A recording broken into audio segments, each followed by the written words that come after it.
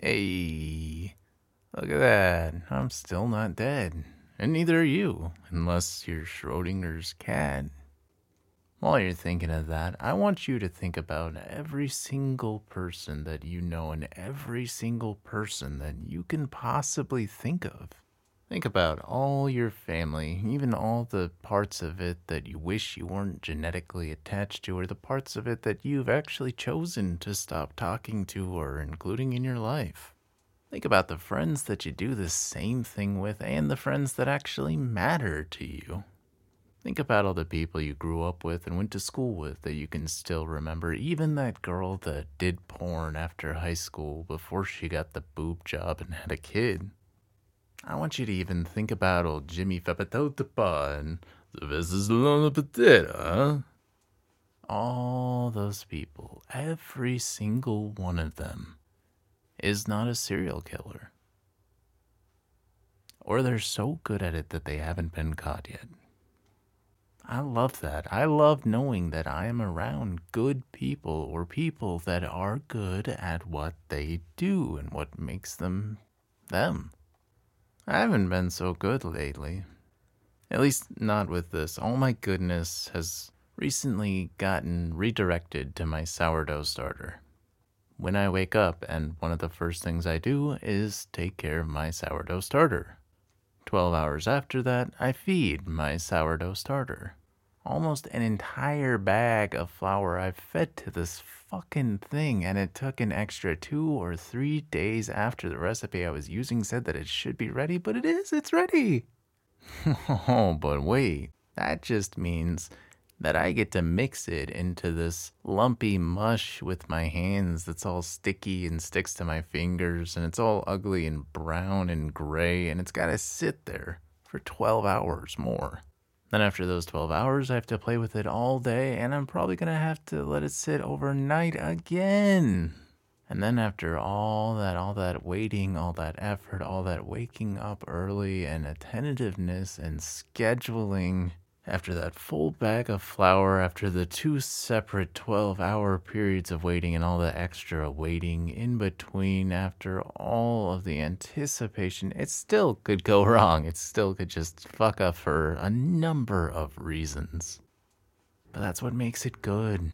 And I'm excited to fuck up if that's what happens. It's gonna bum me the fuck out, and I'm probably gonna feel drained from all the energy I've invested, but I'm still excited. I haven't been very good about freeing my hate. After I told you guys about how I was all proud that I had gotten to a point where I was just telling people to eat shit, my brain wanted new hate to hurl, and what it's finally chosen and fixated on is, I hope you get hit by a train. And when I hope for that, I hope that instantly the train just descends from the sky and smashes into them.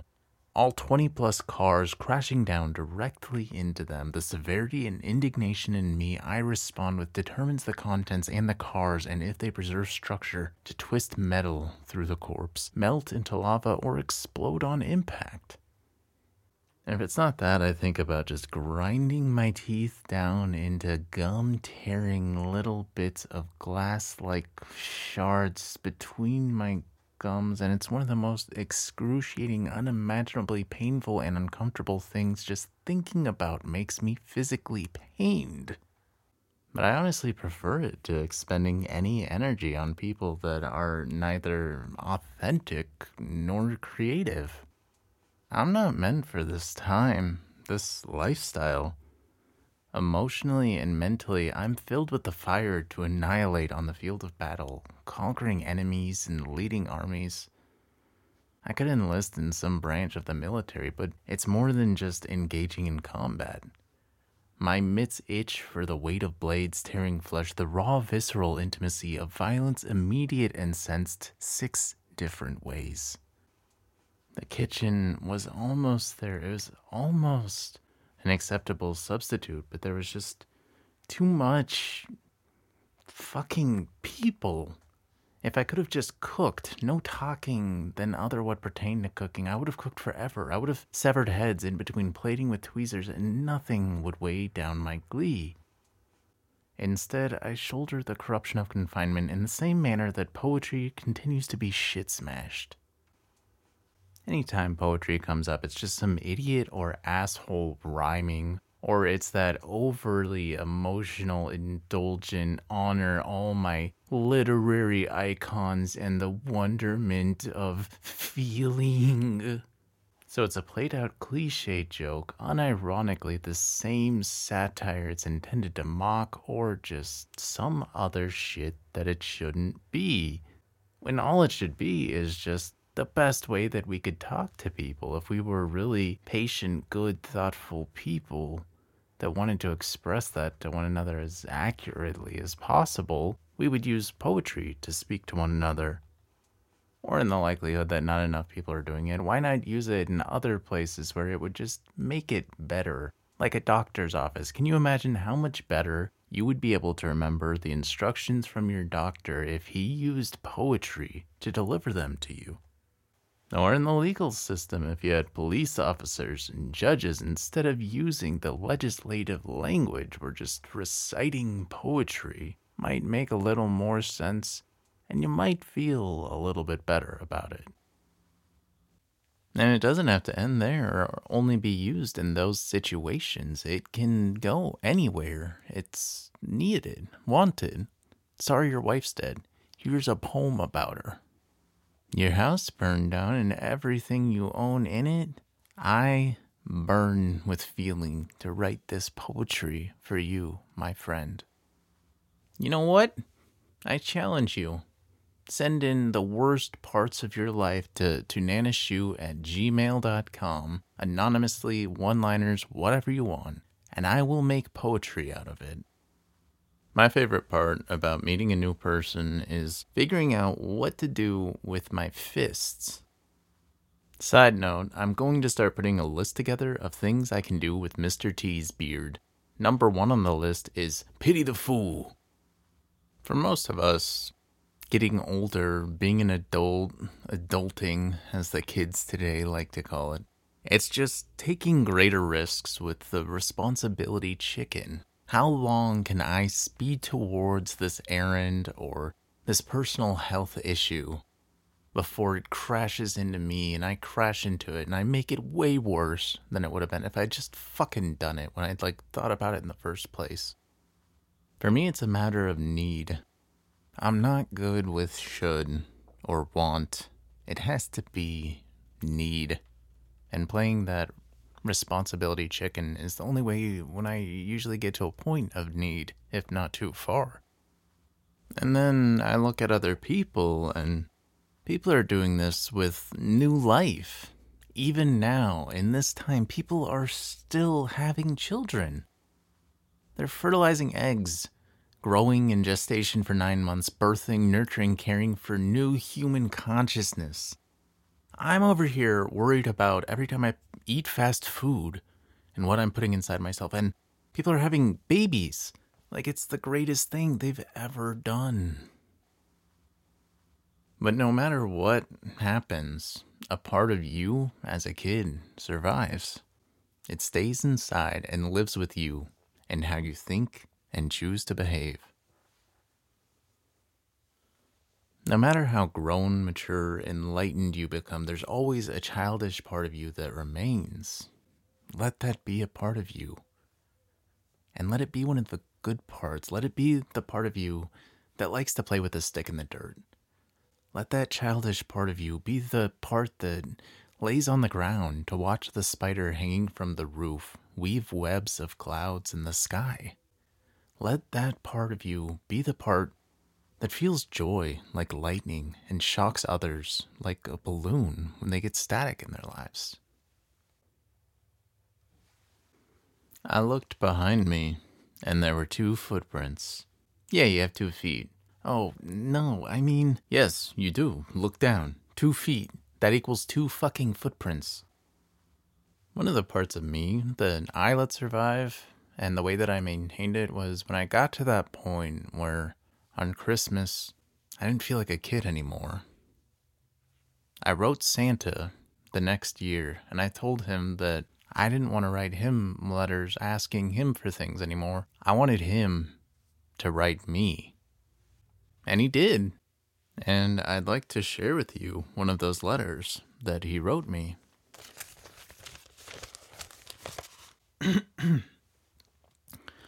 Ho, ho, ho. Dearest Albert. Ho, ho, ho. He writes it a lot, too. I think it might actually be Tourette's or a stutter or something. You ever put a dick in your mouth, taste nothing, and find yourself spiraling between thoughts of, does this dick have no taste? Does it taste like my mouth, or does my mouth taste like dick? Ho, ho, ho, love Santa. No comma, just love Santa like it's a fucking command.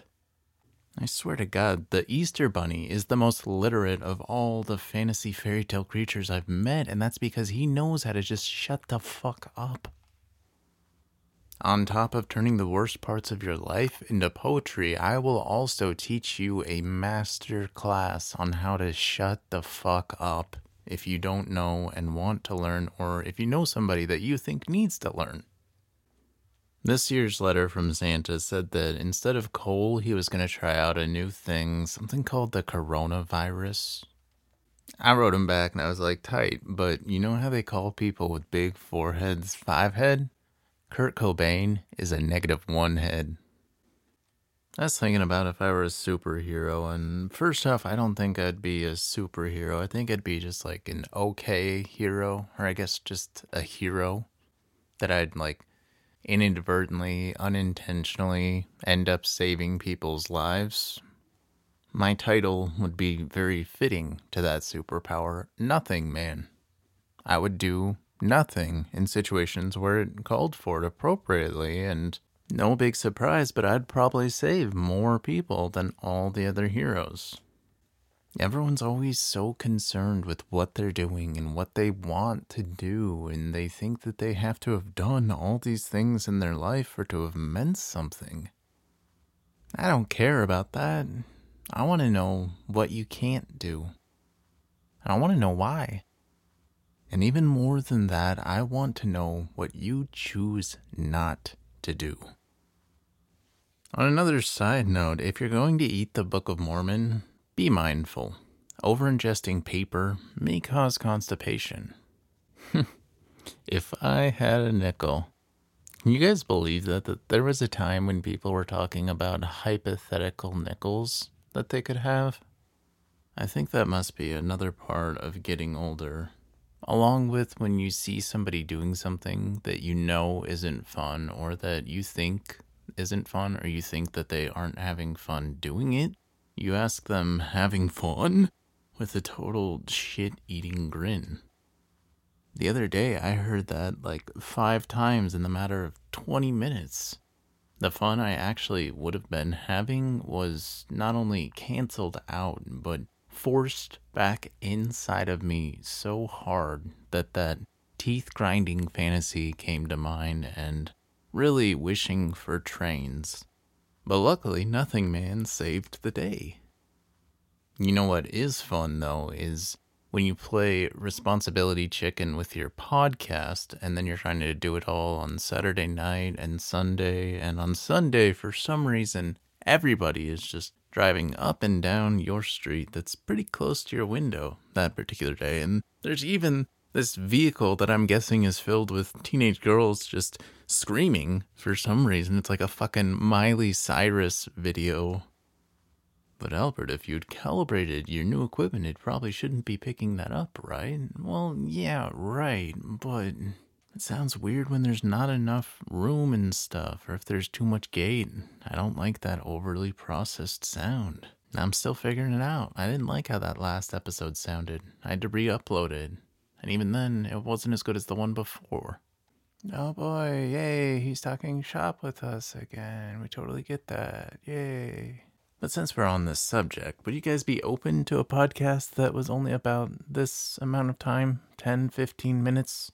Would that be enough? Or is that too short and not worth listening at that point? This is usually about when the first chunk of material kind of starts to die down, and then I have to dig for something else. I gotta find a way to feed.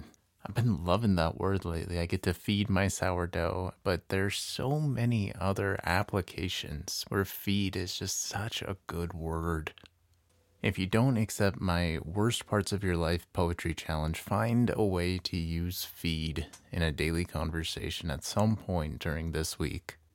So far, my favorite part about getting a newspaper, other than the puzzle section and doing all the different puzzles and how much those have been kicking my ass but making me use my brain, I've really been liking the obituaries section.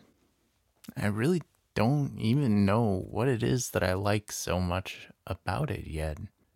I haven't read the obituaries. I just like the idea of it that there's a section for death.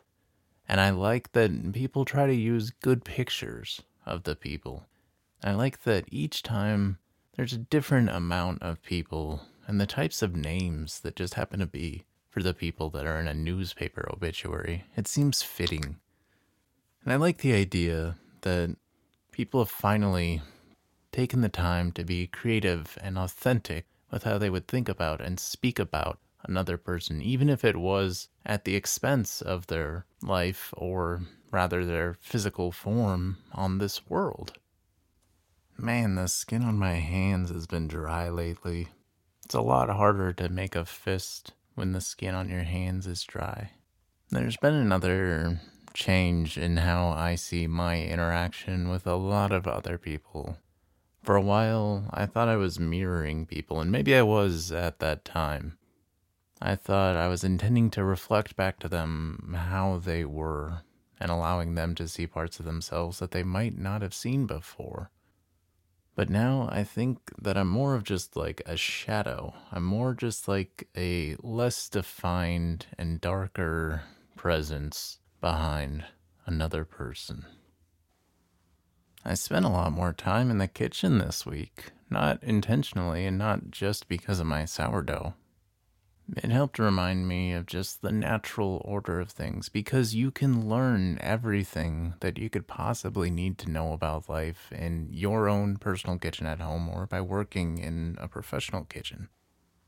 What seems most relevant this week is how things end up going together and the natural chains that develop from doing something the right way and just the way that it sort of plays out on its own. In a restaurant, cooks are everything. If your cooks are good, if they're happy or they have purpose and fulfillment, everything else will follow. That is the only thing that you need for a restaurant. With fermenting and sourdough, it's the bacteria. Ah, fuck, he's back on bacteria again, isn't he? Yes, because we seriously should be worshipping bacteria. That is the most appropriate god that we have. Bacteria are already a natural part of you and your life, and they'll give you tasty food and a healthy gut and alcohol, and most importantly, they will teach you how you are a part of your family, and your family is a part of your neighborhood, and your neighborhood is a part of your town is a part of your city, and your city is a part of your state, and your state is a part of the country, and the country is a part of the world. It goes together. It feeds off each other, whether we want to or not. Act natural is probably one of the better ways to define how most humans do go about existing. They act natural. Consider the phrase. With poetry, it'd probably be a lot more apparent, but it's very much an oxymoron, and people don't intend it that way. They don't intend it ironically when they use it. I'm starting to feel like I'm about out of rope here. In hopes of inspiring a happy new year, if I haven't already, I'd like to finally share with you what Tunanashu is. Plus, it's just time. It's time. It's not going to get any better with any extra time, and I don't want it to go too long because then it just won't matter. So back when I was a pretty young kid and I was developing what would inevitably be my personality, and I already had some like catchy one-liner punchline kind of things going for me at this point, I didn't really have anything that I had thought up yet on my own. I had a very real fear of growing up to become a Chinese man, which nobody in my family to this day still has any idea where that would have come from, nor do I. But I used to cry, like seriously be crying, and my family would be like, Albert, what's wrong? And I'd just be like, I don't want to be a Chinese man. I had these pants for riding dirt bikes, and the brand was O'Neill, so it said O'Neill on the side. And I used to go up to people and I'd point down and I'd be like, look, pants, O'Neill. And some point later on, my dad taught me the fake compliment joke. Nice bike for a fag. No, Albert, you have to wait a couple of seconds in between. So count 1, 2. Nice bike, 1, 2 for a fag. No, you don't yell 1, 2 out at him. Count it quietly in your head. Nice bike. Oh, hey, wow, somebody thinks I've got a nice bike. I thought this was a cool bike when I was buying it. For a fag. But the podcast was initially going to be Barncast because nobody does it in a barn, and I was going to be throwing shade like a motherfucker. But there was already a Barncast. Fuck Barncast, by the way. So I wanted something that I knew nobody else was going to have, that couldn't even be close to anything else anybody was going to have, and I Googled it just to make sure that nobody else had it. As best as I can remember, it was the first joke that I ever wrote. Appropriately, in the early 90s, it was a knock-knock joke. And I fucking loved this joke. I would tell it just like back to back, even though they knew the punchline and what was coming. I would still just tell it again because I didn't get that part of it and I loved the joke. Or maybe it was just annoying them with that was funny to me. Whatever the case, I would laugh a lot, and I'm guessing that's why they would still humor me, even though they knew what was coming every single time I told it, but still. I'd say, knock, knock, and my dad would be like, Albert, if it's the Tunana Shoe joke, I'm going to be upset with you. And I'd laugh and tell him that it wasn't the joke. And he'd say, okay, and then I would tell it. Knock, knock. Who's there? Tunana. Tunana who? Tunana Shoe. So there's that for the new year and these next 10 episodes and whatever else may come. Ayy.